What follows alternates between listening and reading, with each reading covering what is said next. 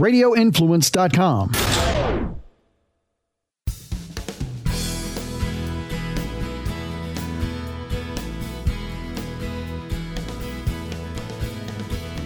American history is on display as author-teacher Scott S. Powell sets straight the record on why our national holidays tell an amazing story about who we are on this episode of United Patriots Uprising with Gary Binford. I'm your host, Gary Binford. Thanks for joining us. This podcast is available at radioinfluence.com or wherever you get your favorite podcasts. Hope you'll subscribe to it, leave a rating and a review, and be sure to tell your friends about the show. Do you know why our country's original foundation is the most unique of any nation? Why our Constitution leftists are obsessed with tearing apart is the only reliable guarantor of people's creativity in a flourishing nation? That the primary cause of national decline is not institutional failure or racism, as we're being led to believe, but corruption and abuse of power? Leftist factions want us to remain in the dark in regard to pertinent information. So let's get into it. He's a teacher, an entrepreneur for more than 30 years, having founded 2 companies. He's a senior fellow at the Discovery Institute and was a fellow at Stanford's Hoover Institution. You know, that's big. He's been a frequent guest on national radio and television programs.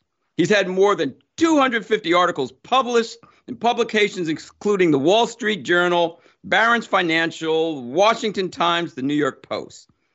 This is big because we're going to end up talking about this because this has a lot to do with who Scott S. Powell is. He actually backpacked around the world for several years, moving through 48 countries as he chronicled poverty, oppression, and dysfunction. He's here to talk about his 3rd book, which ties into what the heck has happened to our country and what can we do to fix it. I'm happy to bring to the show the author of Rediscovering America, How the National Holidays Tell an Amazing Story About Who We Are, Mr. Scott S. Powell. Gary, that was about the best introduction I've ever had. Really? Oh, well, thank you. I'm humbled. Thanks. I work hard on the introductions.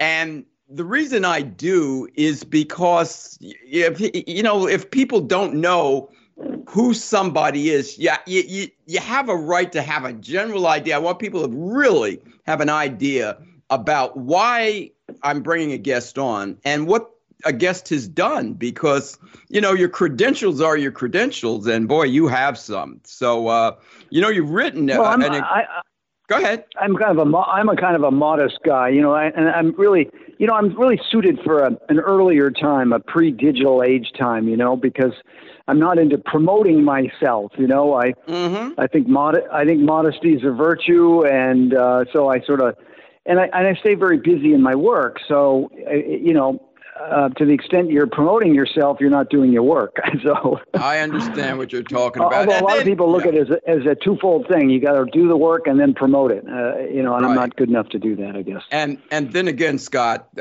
to be completely truthful and honest, what ended up happening when I started this 2 years ago, it was a live broadcast. I wasn't doing a podcast yet. It was a live 2-hour show.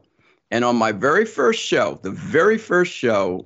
I had Burgess Owens when he was still doing Fox News. He hadn't even decided to run for Congress in Utah yet.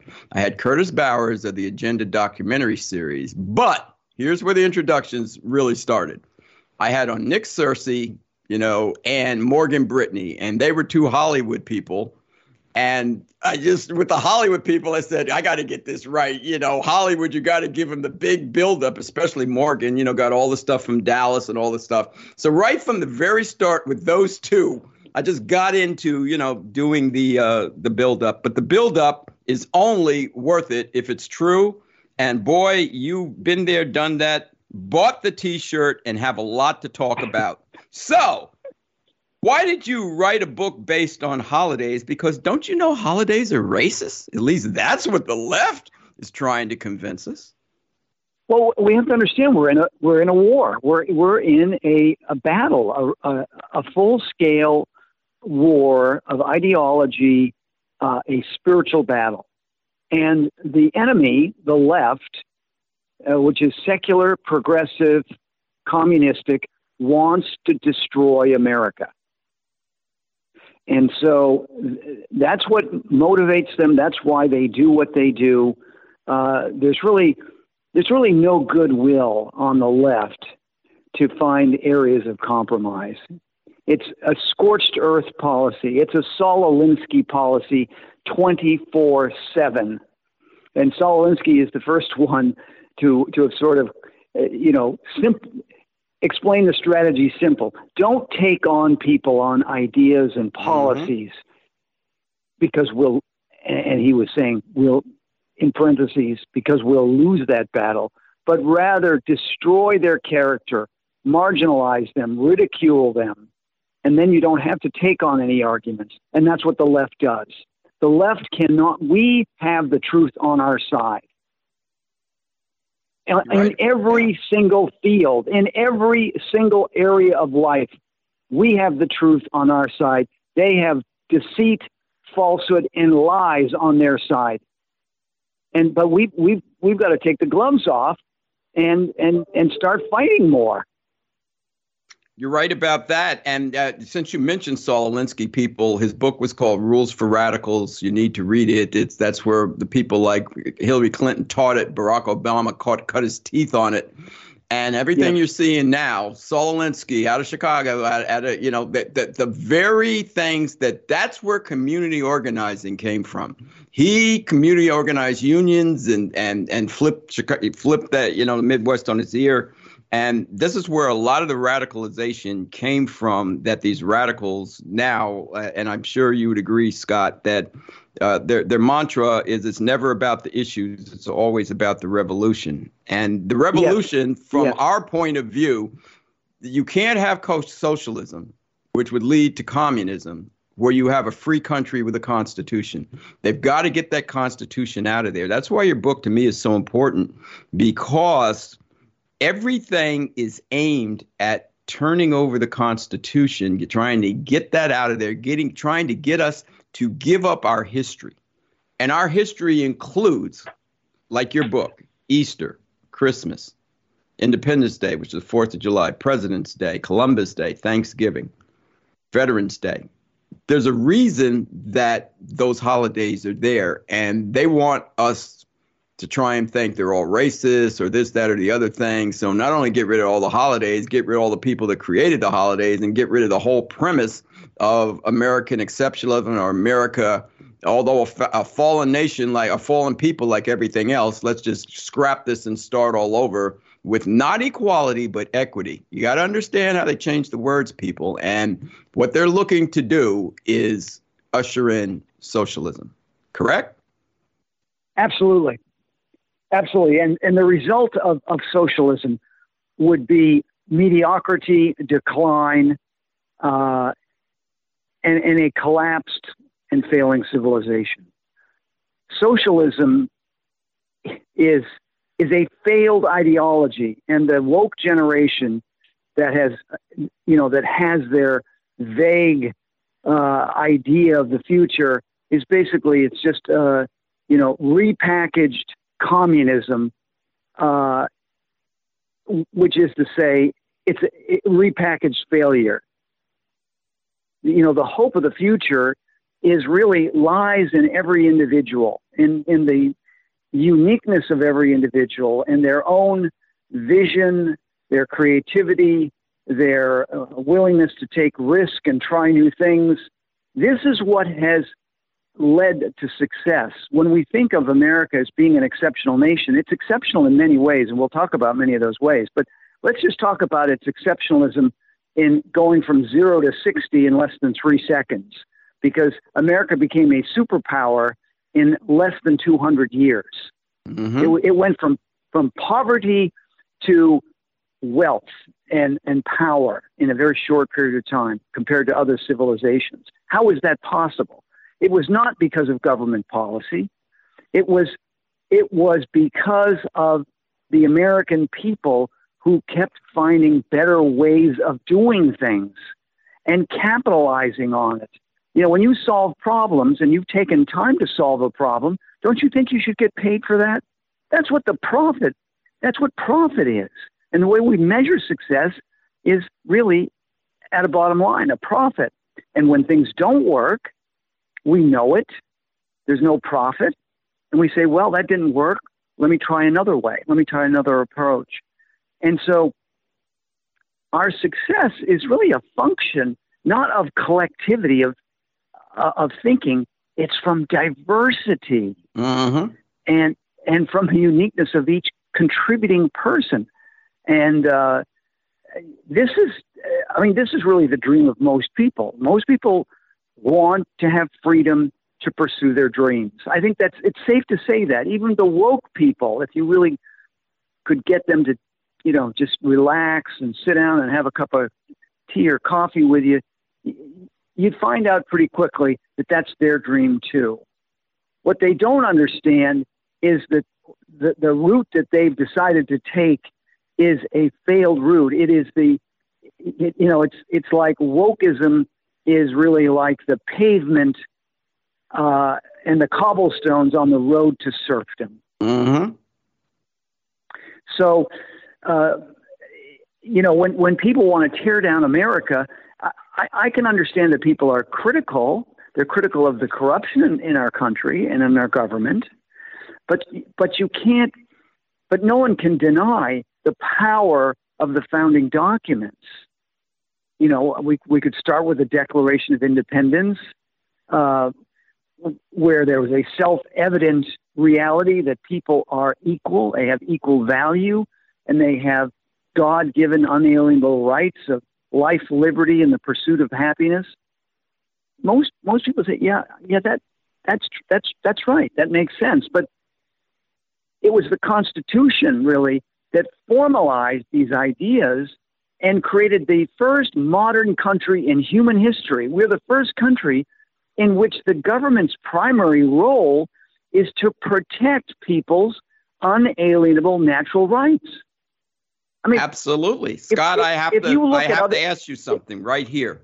Yes. Before we go any further, because the premise of your book is what you're talking about now. The original foundation of the United States was the most unique of any nation in history because it protected and empowered the people. That is true. Yes. Here's the problem we have. The problem we have is slavery got in the way. What I always try and tell people, slavery was a problem caused by fallen individuals, not by that Constitution. That Constitution. So will you please explain about the foundation, why that Constitution should be upheld? That slavery was not in the Constitution. Slavery was done apart from the Constitution, and we worked hard, and many people died to get rid of it. That's right. That's a big, that could take all of our time. I'll try to be succinct. First of all, the narrative that has been promoted by the 1619 Project is a false narrative.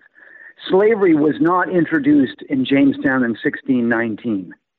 It is true that black African laborers who happened to be on a ship that came in to replenish its food and water, they you know, in those days, you know, you didn't have refrigeration and storage, and you know, you had to resupply a ship if it was to go to sea.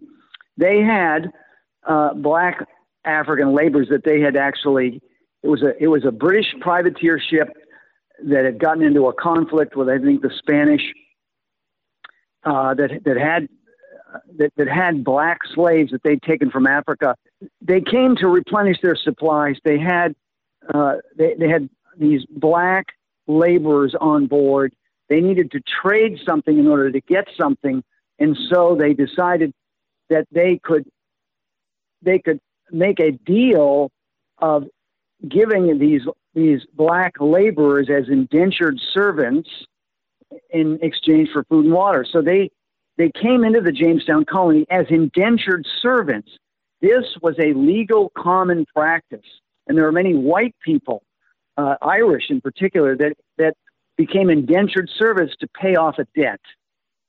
And basically it called for service to the person that offered the contract free labor. They had to be taken care of with room and board, but they were available for work for a fixed period of time. Usually it was 4 to 7 years.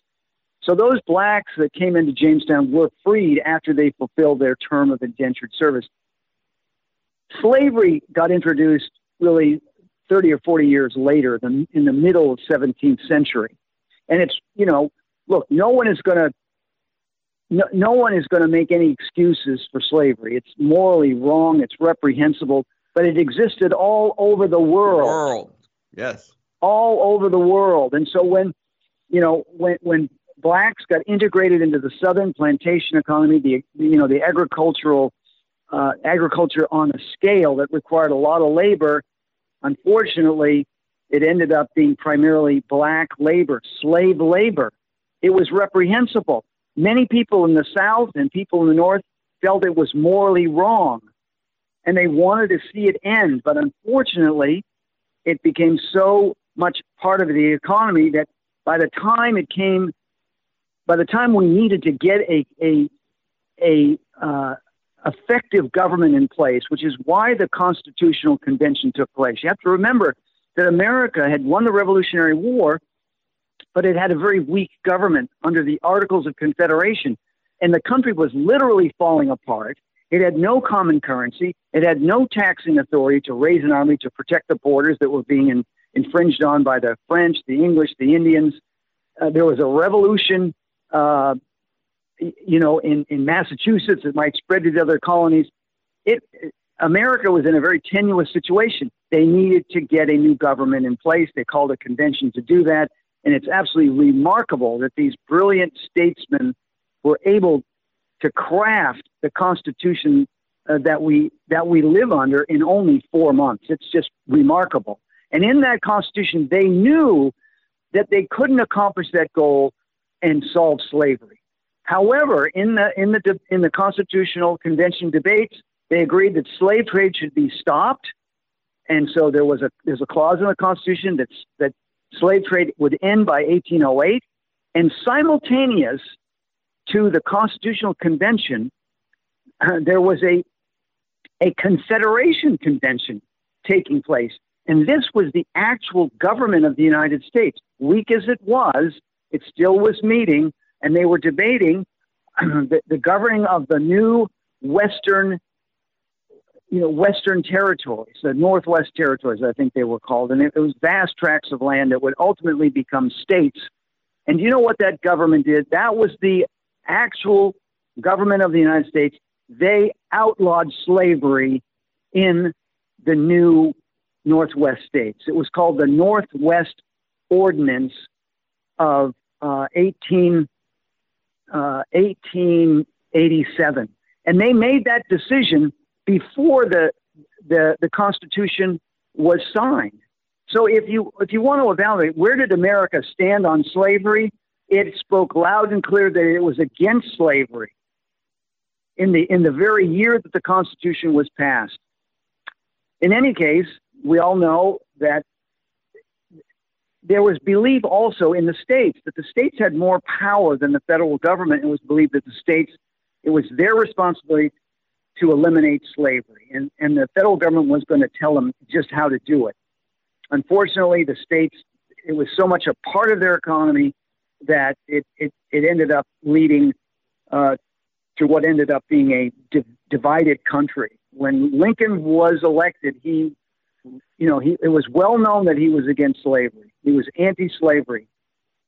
And when he was elected, he did not make it his policy to go after slavery in the South.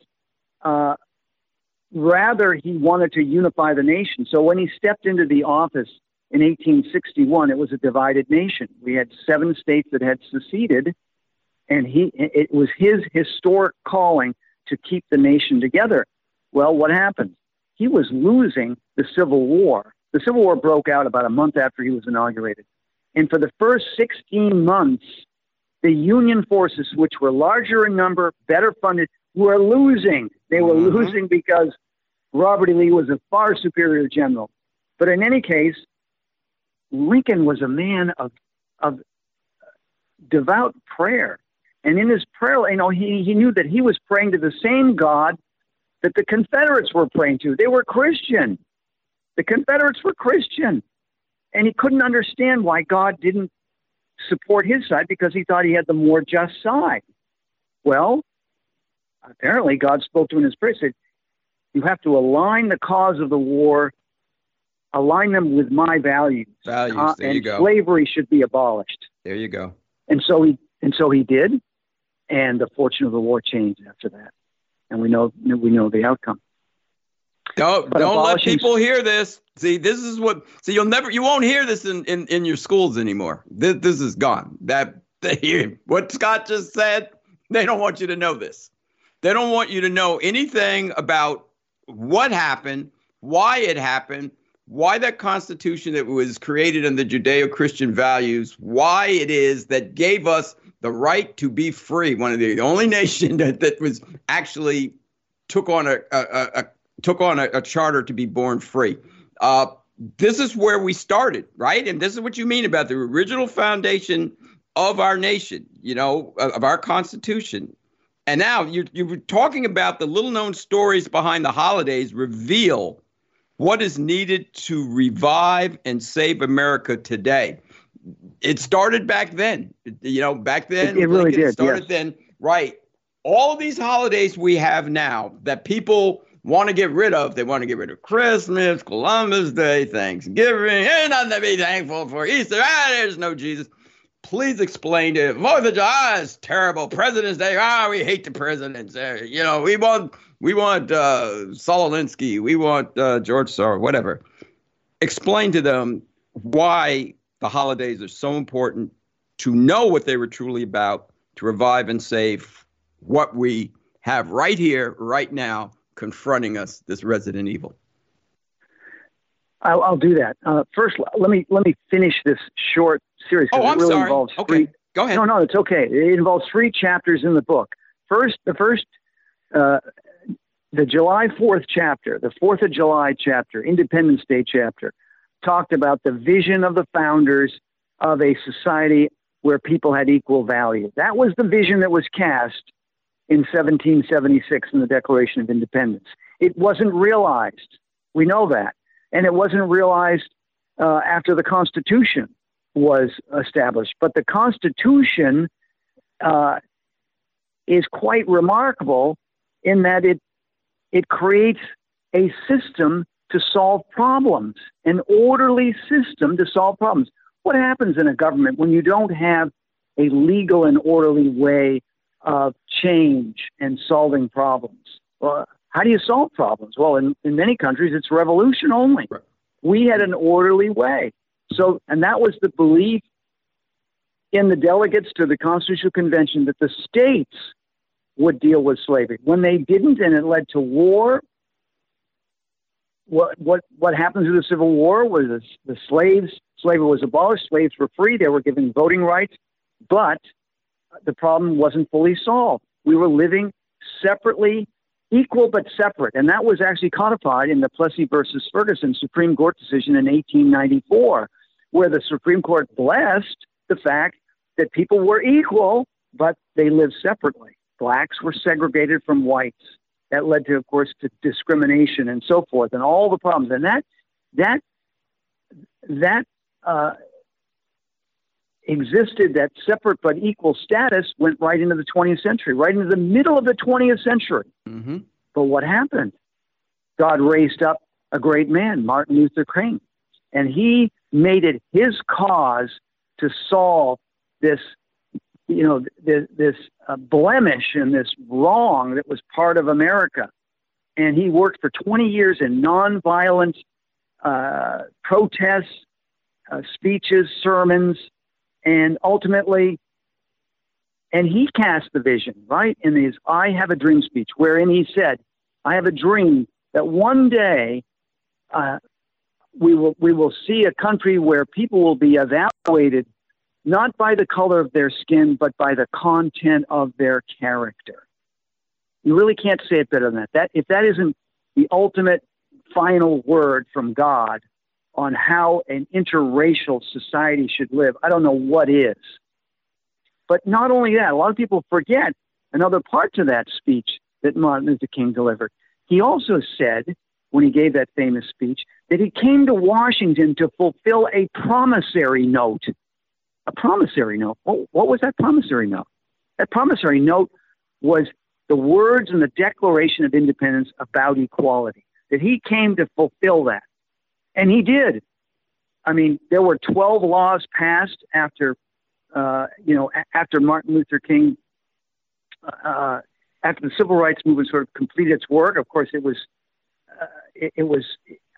tarnished, if you will, by the assassination of Martin Luther King. That was a very sad day. But the work had been done, and we know in history that sometimes it takes martyrdom to bring about the final result. And King gave his life for that. And race relations in America changed dramatically through the 60s, 70s, well into the 80s. And one might argue that they changed, that too much preferential treatment came to be, that if you really wanted equality, it should be based on merit alone and not skin color. Affirmative action might have given a little bit, tipped that balance. And I think most people were willing to do that because to fix the unjust imbalance of the past. Maybe it was good to give some favoritism to the black employee, the black applicant for a job over the white guy. But in any case, we made enormous progress. And we know that we face a determined enemy from within and from without by what is being pushed at us, because critical race theory, the 1619 Project, this is like taking a high performance car, not only putting the brakes on and stopping it, but putting it in reverse and gunning it. Critical race theory comes right out of Marxism, and Marxism is designed to divide and destroy. It is an evil ideology. Absolutely. Marx was an evil man. He Absolutely. Really was. Do you know that 4 out of his 6 children died before he did? They died because they were not taken care of. They were malnourished in some cases, and they were all screwed up because he was a beast. Even Marx's father said that he thought he was ruled by a demon. This is all in Paul Kinger's book, by the way, if you know who Paul is. So I went a little bit too long there, but I wanted to just bring closure. Yeah. Okay. But before I wanted to bring closure to this arc of redemption that is part of our history. In other words, we had a problem in the founding. We had slavery. We had fought a war over that, but that didn't ultimately fix it. But it was fixed in completion through Martin Luther King, who fulfilled the vision of the founders. Now, people could say, well, it took too long, but God's time is not our time. And sometimes it just takes longer than we'd like. I mean, one of the problems we face in modern times is that we're all too impatient, and we project on the past what we want to have happen right now. But life isn't that way. But in any case, the problem has been solved, and it should be about getting on with life and celebrating diversity. Well, I have mixed emotions about Martin Luther King, me personally, number one. And as a Christian, a born-again follower of Jesus Christ, that movement had a lot of validity, and I really think Martin Luther King started out in one way.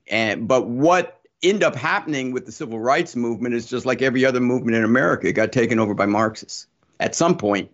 And eventually, this is what's led to Black Lives Matter, critical race theory, and everything that through the civil rights movement, once it veered left, once it got off of a Christian point of view, once it got off of God's, because God's not interested in black and white, rich or poor, male and female. He's interested, do you know my son? Have you accepted my son?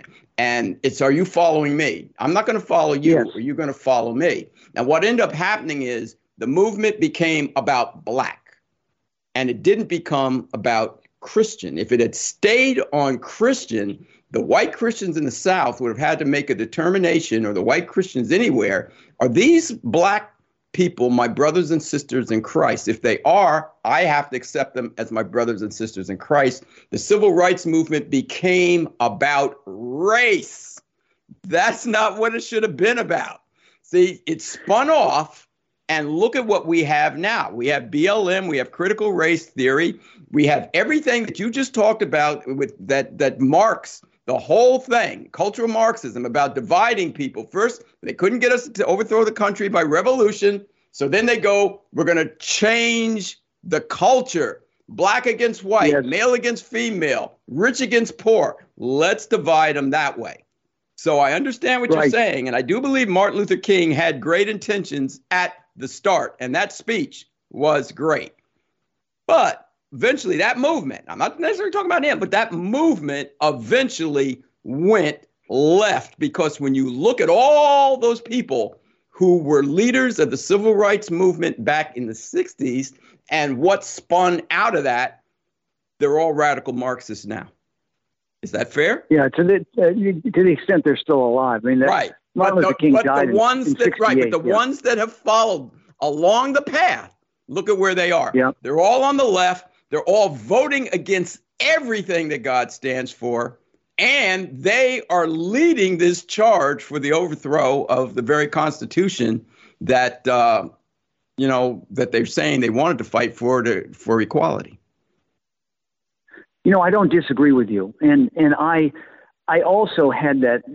I had a reluctance. It was something I didn't quite understand about Martin Luther King, and so. But my views of him as a Christian leader changed when I read his works. When I actually got into the word, when I got into the word of what he wrote, what he said. He was an extraordinarily profound man. And admittedly, I would agree with you that in the end, I think he couldn't get the ball over the finish line. Meanwhile, an immoral Vietnam War is raging. And he thought, well, maybe we ought to have something to say about that. So he got distracted. Well, you know what it is, Scott? Look at it from this point of view. There are two types of leadership. See, I have no problem with people being activists, if they're the right type of activists. But you're either going to be an activist for the world. Like, you're either going to be a civil rights leader, or you're going to be a leader for the kingdom. And God's kingdom has nothing to do with civil rights or anything. God's kingdom, like, in other words, Jesus, they're trying to get Jesus, hey, you got to do something about Caiaphas, and you got to do something about Rome. He didn't mess with any of that. He wasn't even interested in that. He was only interested in my Father's work. See, and so Martin Luther King had to make a choice. Either you're going to be a civil rights activist or you're going to be a preacher. You can't be both. Yeah. And he tried to split that baby, in my opinion. Yeah. Well, we can never, when we meet in heaven, we're going to find out the answers to a lot of these questions. But certainly God has used imperfect people throughout history. Absolutely. And I believe that, God was alive and well in the founding of the country and the drafting of the Declaration and the Constitution and Lincoln and the Civil War. God didn't get it done, but God worked.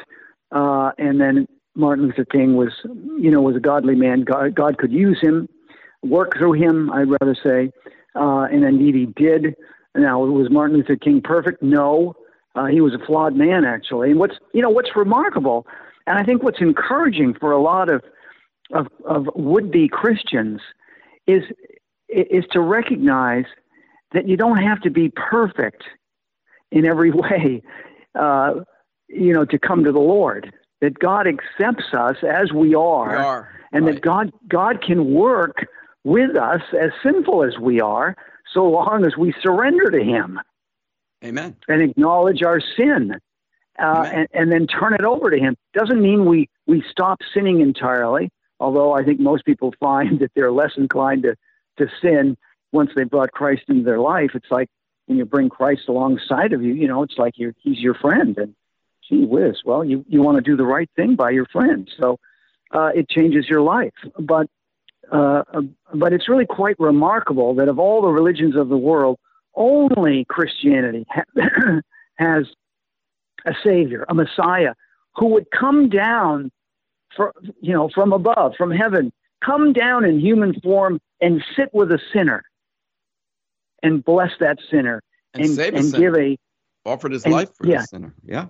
And give his life for the sinner. So your message is right on, Gary. I fully agree with it.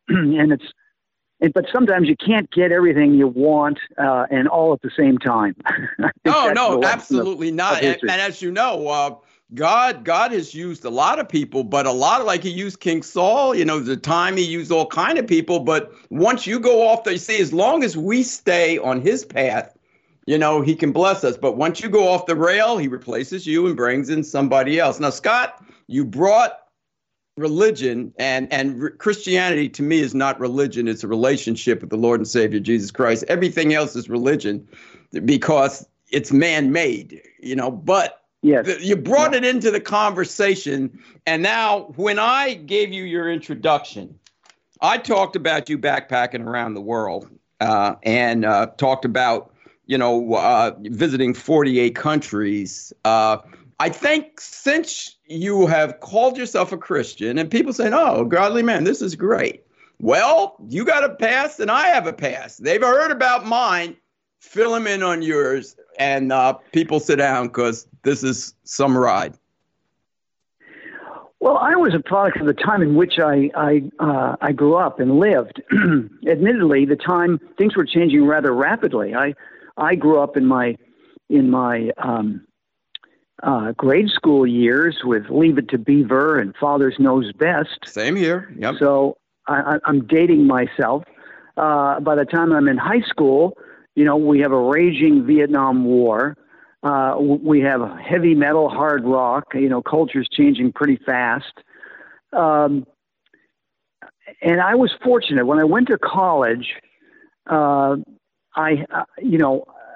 didn't go. I went to college because it was, everyone was encouraged to do that. That your future would be better if you went to college.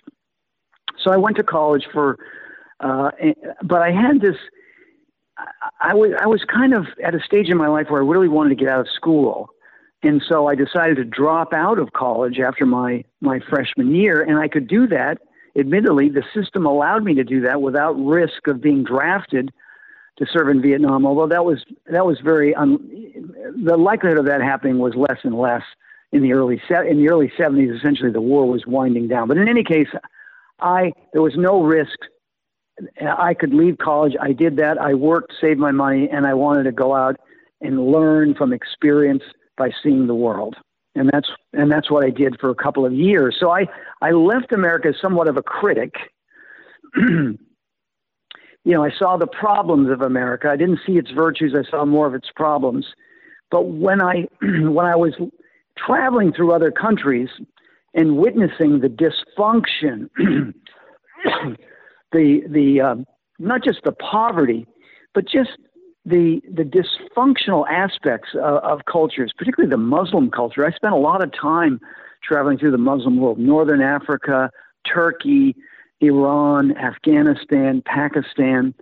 And now tell people what you look like back there, because they know what you look like now, but you had the hair going, right? Yeah, sure. I had, kind of shoulder length hair. Although I think in my travels, I did decide to cut it short because, when you're not taking a shower, except, if you're lucky once a week, it helps to have short hair. So I had shorter hair, although, it was not as it is now. But I had a beard. So I looked like a bohemian kind of character. But, it was amazing how we were welcomed into Muslim homes, country after country, city after city, because they have a tradition of hospitality. So we were welcomed. I think we were, we were a phenomena. I was traveling with another one of my buddies from high school. But what happened in the course of all those travels was a deep sort of reflection. And I was a Christian at that time. I accepted Jesus as my Lord and Savior before I left college. But there I was traveling, and I was aware that there was supposedly this enlightenment or greater wisdom in the East. And so I thought, while I'm in India, why don't I go to an ashram, a holy place, and see what wisdom they have. So I did that, and I went to a Buddhist ashram. And what I got out of that in the end was just an incredible realization that nothing holds a candle to the Bible. There you go. These other religions are, Hinduism is actually a crazy religion. It makes no sense. Buddhism is more of a, getting your harmony in your life in order to have this oneness with God. Again, that's a works-based approach. Christianity, entirely different. So I had a revival of my faith in that at that time, and a recognition that the country that I left as a critic was the place I wanted to get back to. So when Amen. I got back to the United States, I was a bit of a changed person, internally changed. And I was fortunate when I got back into night school, I had a history teacher that he seemed to, he loved America. He was a good, solid history teacher. And that was that prompted me to realize I needed to go back to school full time. I was lucky enough to get into the University of Chicago, which has a great books program, Western civilization program. I thrived in that environment. I did well. I was older than most of the other students, and I had to pay for half my tuition. So, I got good grades. I valued it. I got really good grades. I got scholarships all the way through a PhD, and then I started a career. I started my career, and I didn't start, as a writer. I was a businessman. I've come back to public policy and to writing because it's really one of my first loves. And I care about the country. I wrote this book because I saw our country in such rapid decline that I just felt I wanted to make a contribution to waking people up to how great the foundation of our country is. And with a good foundation, you can reconstruct the superstructure of the house. You can fix this country by returning to those first principles, those first Christian principles. Christianity has all the answers. A Christian worldview would give us clarity on most of the moral confusion of today. You're right about that, Scott. But you just mentioned the decline, about the decline. You just wanted to change something. The chief causes of decline, you write, and demise is not institutional failure, but corruption and abuse of power. Please explain that. Yes. And people, the hope of today is that the average guy on the street is now seeing things that he knows are fundamentally wrong, that he's been deceived. He's been lied to. And he's not just been lied to about treatment of COVID. He's been lied to about everything. He's been lied to about our administrative agencies. He now sees that the FBI is now being used as a Gestapo to intimidate parents who care about their kids and show up at school board meetings. That the FBI would be used for political ends. This is intolerable. This is not the America that is in the Constitution. So people are waking up. And when they get a full wake up, I think we're going to see a spiritual revival, the likes of which we haven't seen in a long time. And that, my friend, would be a great time of celebration. Absolutely. Now, you also say that true leadership, law enforcement, and responsive institutions will work now to bring about correctives to the problems, just as they have throughout our national history. Problem is, right now, the leadership is not true leadership. Law enforcement, they're trying to strip it of its power. And where are the responsive institutions? We have to get back to that. We've given those up. We do. How do we get them back? How do we get them back? Well, we are a country with a government of the people, by the people, and for the people. So it's really the people, and that's why I wrote the book, and that's why we're having this passionate conversation, so that listeners can say, I got to do something. I'm a busy guy, a busy gal. I got to put food on the table. I got to take care of the family. But I can set aside a couple of hours a week to be a responsible citizen. And there are countless opportunities to get involved in correcting these problems. But just in our daily life, we have to be a witness to the truth. We have to live in a way that's beyond reproach. Show an example. Be the light in a dark world. Be a person that's joyful. Have a servant leadership mentality. Help people wherever you can in your daily life, but also get involved in some activity that can make a difference in terms of the direction of the country. That could be attending the school board meetings once a month, every month. It could be doing something with your local police force, showing appreciation. There's so many things that can be done. And then we need to vote. And that's really critical. And I'll say this, that we're in a war, and therefore you should only vote for candidates who have a wartime orientation. In other words, these are people that are going into public office to defeat the enemy, to defeat the internal enemy, to defeat corruption, to defeat, to defeat those things that are bringing our country down. And there are a lot of candidates there are a lot of candidates coming out of a military background now. So we've got to vote. And then once we get the numbers, and I think we will in November, we're going to have a Republican House and Senate. We've got to hold every elected official accountable. And if they don't deliver, you vote them out, pure and simple. The founders never thought, they had no vision for what we are trying to do today. And that is that we're all trying to understand, policy in Ukraine and, economic policy.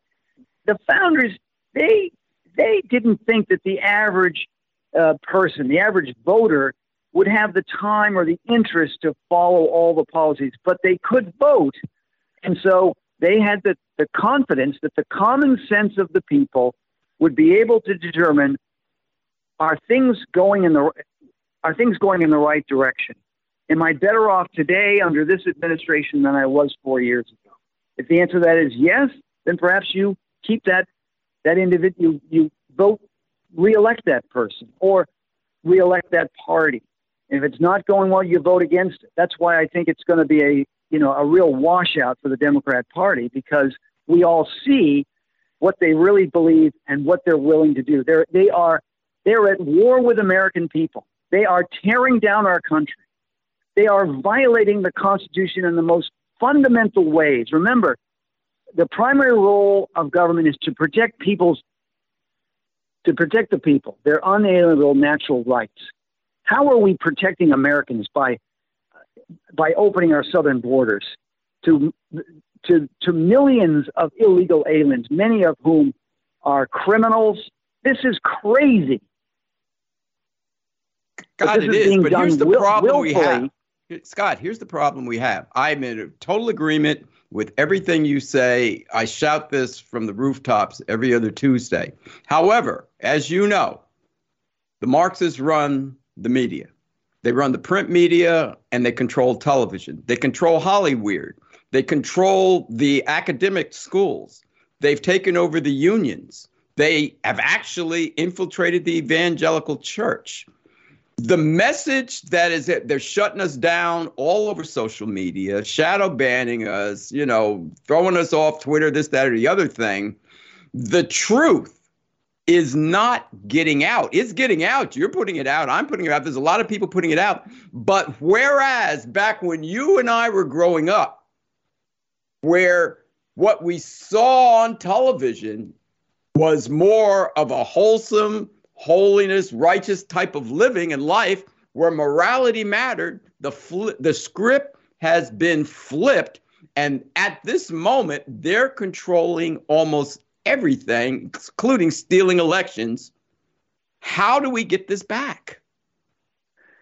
Well, we start with prayer to our Heavenly Father. Amen. That's a good.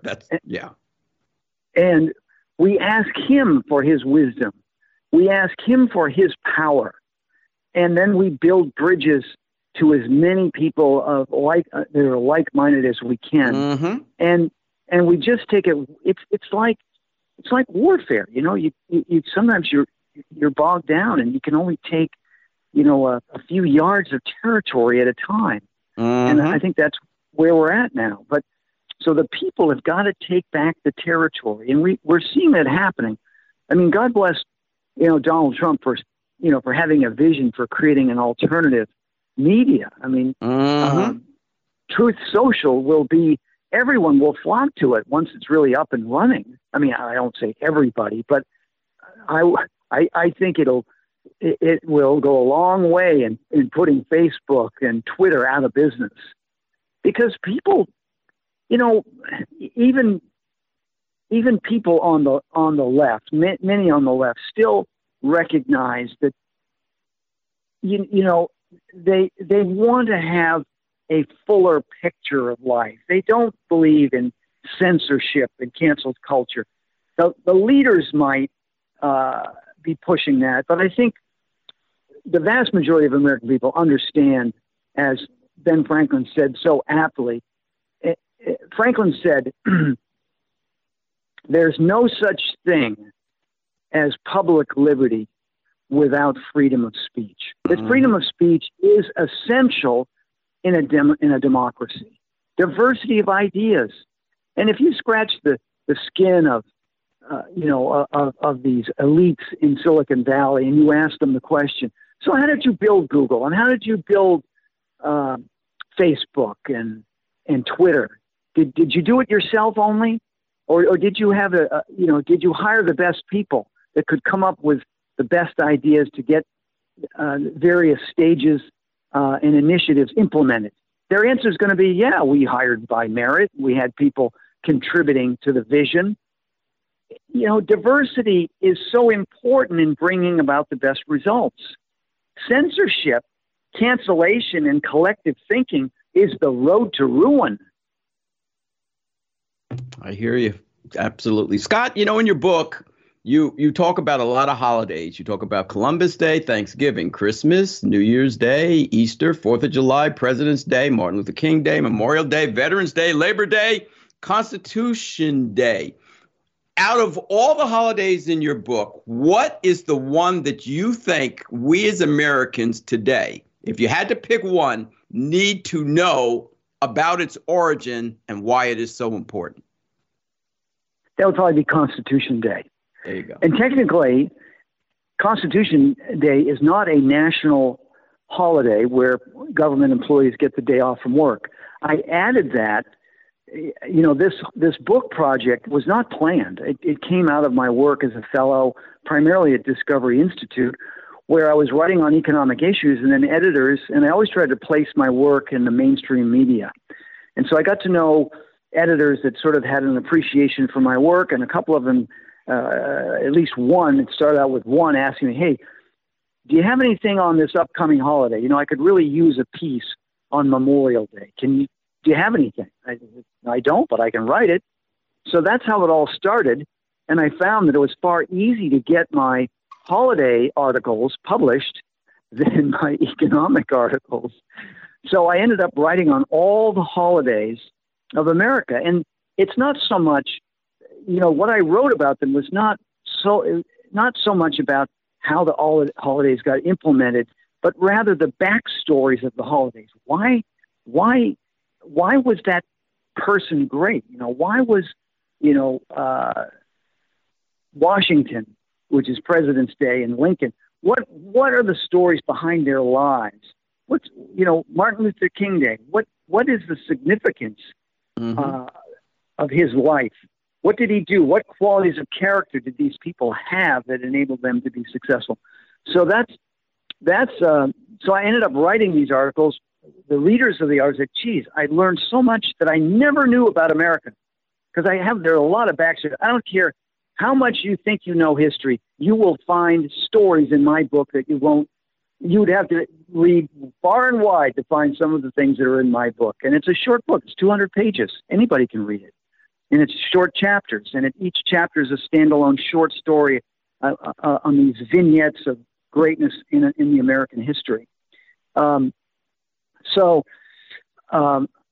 Constitution Day, I added that to all the other holidays because it's so important. Now, it is what they call a national observance holiday. In other words, we observe it, but we don't really get the day off. Right. But it's the most important holiday because it tells us how the Constitution came about. And there are a lot of backstories in that, too, by the way, because really the Constitution has its origin in the Protestant Reformation. Amazing, huh? Mm-hmm. Think about that. These ideas that we take for granted in the Declaration and the Constitution didn't just come out of thin air. They came out of the Protestant Reformation. It was Luther who said that in God's eyes, there should be a priesthood of all believers, that all people are equal before God. Each person can have a direct relationship with God through Christ. That was the priesthood of all believers. You don't have to go through a Catholic Church hierarchy. Mm-hmm. He also said that people have freedom of conscience. And so the idea of freedom, unalienable rights of life, liberty, and the pursuit of happiness are rooted in this freedom of conscience. And in that also is another one of these 9 virtues I talk about, which is respect and tolerance. That, not everyone is going to will adopt Christianity. Not everyone is going to be saved. So you've got to have respect and love for those people and tolerate them.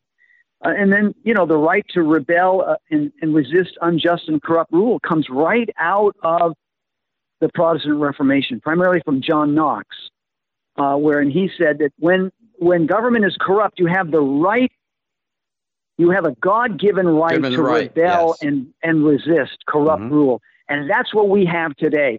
So when people go to Washington, D.C. to protest what they think was an irregular election, there's a big price to pay in heaven for these people that are holding these protesters in jail, most of whom were simply exercising their God-given right to protest. And they haven't even been charged. Right. That's a violation, I think, of the Sixth Amendment, the Fifth of the Sixth Amendment in the Bill of Rights. Yeah. It's crazy. And that's why I'm saying, as we tell these stories to people, we help awaken them. There are some people that don't even understand that these people are not charged. There's some people that they hear a little bit of this narrative and that narrative, and they think, oh, well, if there was an insurrection, they should be in jail. No, there wasn't an insurrection of the patriots there on January 6th. There was a staged insurrection by bad actors associated by Antifa, Black Lives Matter, and it was coordinated, I believe, with the FBI and even Nancy Pelosi, who did not bring in the National Guard, which Trump recommended. Trump foresaw there could be a problem. He thought there should be the presence, a deterrent, if you will, against any sort of wrongdoing or shenanigans on the Capitol property. He had that foresight. Who turned it down? Nancy Pelosi. They didn't want to have security because they wanted to get their left-wing activists inside and create a media event that would have legs in the media and further discredit Donald Trump. And boy, did they run with it. They Scott, sure I've really enjoyed this conversation. I really have. You've been a great guest. What I would like you to do as my final question to you, since this is all about our Constitution and we know they're trying to collapse it, please explain to the listeners about the Constitution, that its checks and balances protection, that the checks and balances and the protections under the Bill of Rights is the only reliable guarantor of people's creativity and the flourishing of our nation. Please explain to them why this Constitution must stay. Well, that's it. I talk about there are 3 firsts in all of human history that was accomplished by the Constitution. First, we're the first country in which government's primary role is to protect people's natural, unalienable rights. That's a first in human history. The second first was we're the first country to establish extensive checks and balances. Why? To prevent government corruption, to prevent tyranny. Without checks and balances, the fallen nature of mankind will begin to maneuver and exploit the system to their own ends. So checks and balances are there to mitigate that. And the third first was we're the first country whose government derived its legitimacy and its power from the consent of the governed. And that's why we have to get to the bottom of this issue of election irregularity and vote fraud, because we do not have a legitimate government until we have valid results from an election that are, that stand up to verification, forensic audits, and the whole 9 yards. So we stand in this limbo place, but I think that we're going to see things moving in our direction. Certainly people are waking up. And you know what? We haven't seen God's hand move yet. Throughout history, Amen. God's hand always moved, didn't he? Yeah, you know the story of George Washington, don't you? Mm-hmm. Where he was shot 4 times in a battle, and the bullets went through his outer coat, but not a scratch on his skin? How's that possible? One. I hadn't heard that one. But that's in the book. Oh, I'm going to read it. You'll love it. Yeah. You'll love it. You'll love it. You know, about let's God, do God's this again. hand. Yeah, God's hand, he'll help us out. But the thing is, he still needs people to take the trash out. For example, when they walked around the walls of Jericho and they blew the trumpet on the 7th day, the walls fell, but God had told them, you've got to go in and destroy everything in Jericho. When David killed Goliath, the Philistines ran for the hills, but the Hebrews had to chase them down and kill them all. Otherwise, they would have come back. See, what he's going to need is when he drops the hammer on evil in this nation, and he will, we're going to have to finish the job. We're going to have to take the trash out.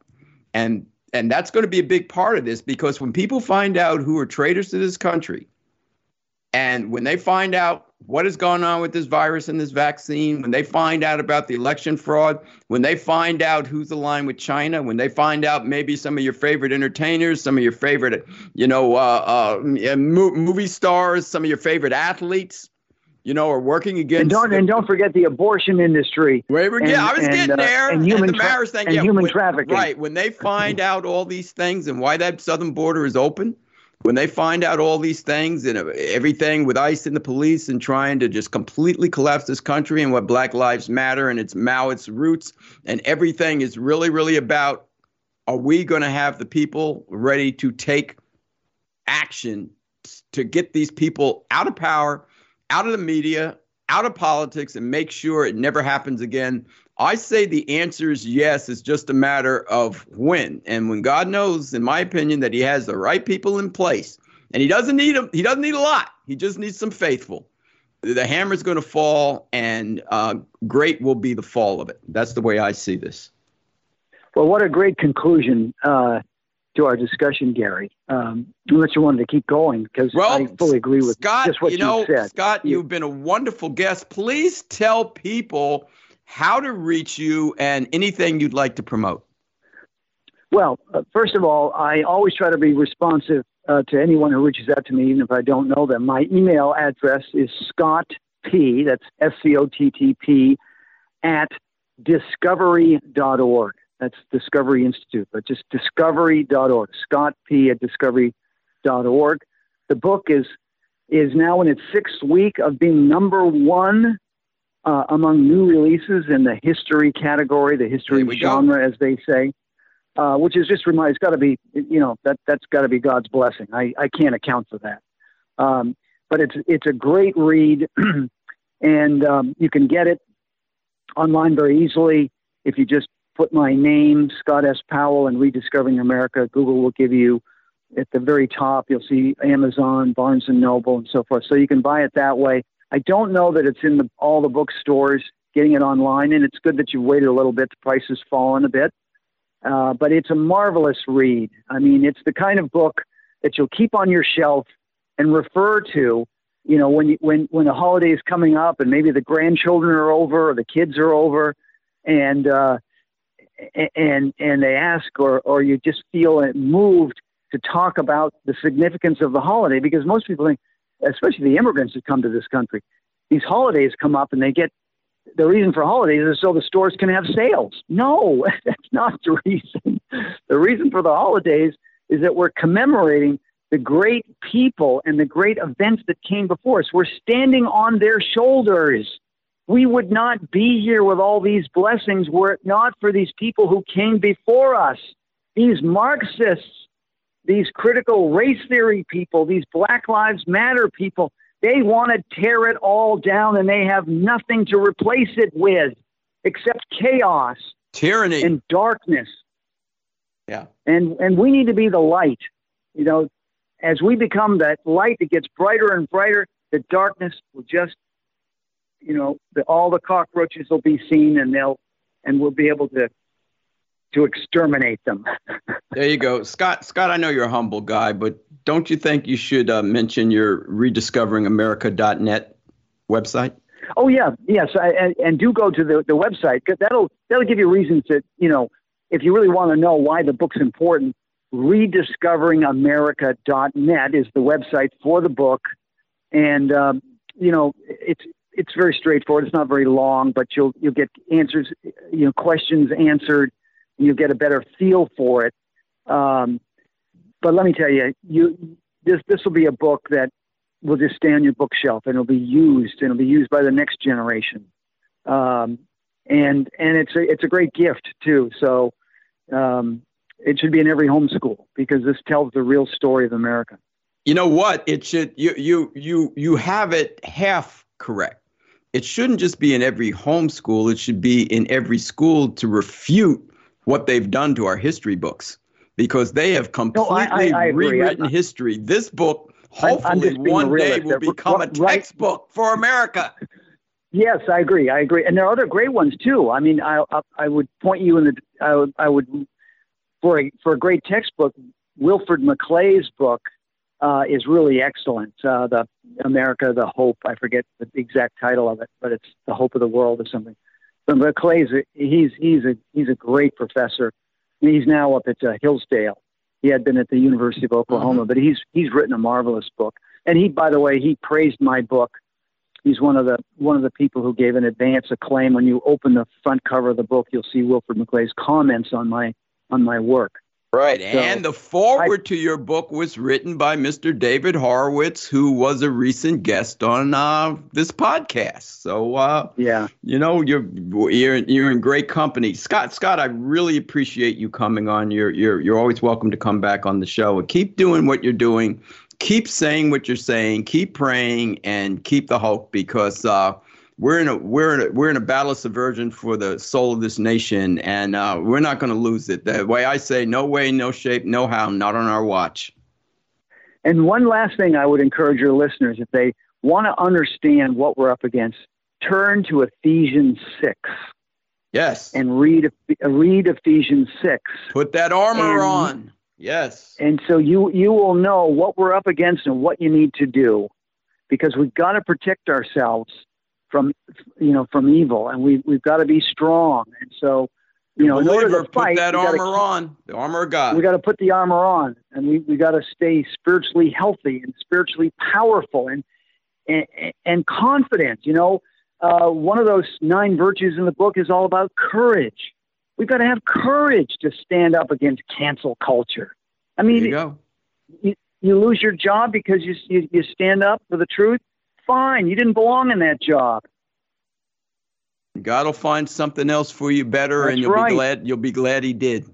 Absolutely. Since you mentioned that, I was working at a healthcare office in 2015, and they were cutting back, because of the Obamacare and all that stuff. And I was older, and I was just blessed that I had survived that long. And I'll never forget, because the person who ran the company was a friend of mine, and he had tears in his eyes when he told me, I have to let you go. And I told him, don't worry about it. God has something else planned.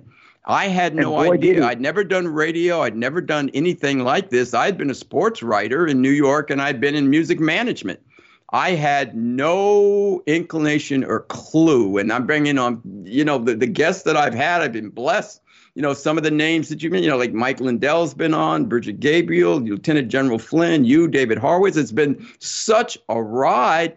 And if I was still working in this healthcare office, all I'd be doing is, doing something for myself. Now, I have a voice, not necessarily a big one, but for, to do something for God, family, country, Constitution, for time and eternity. So you never know where he will take you.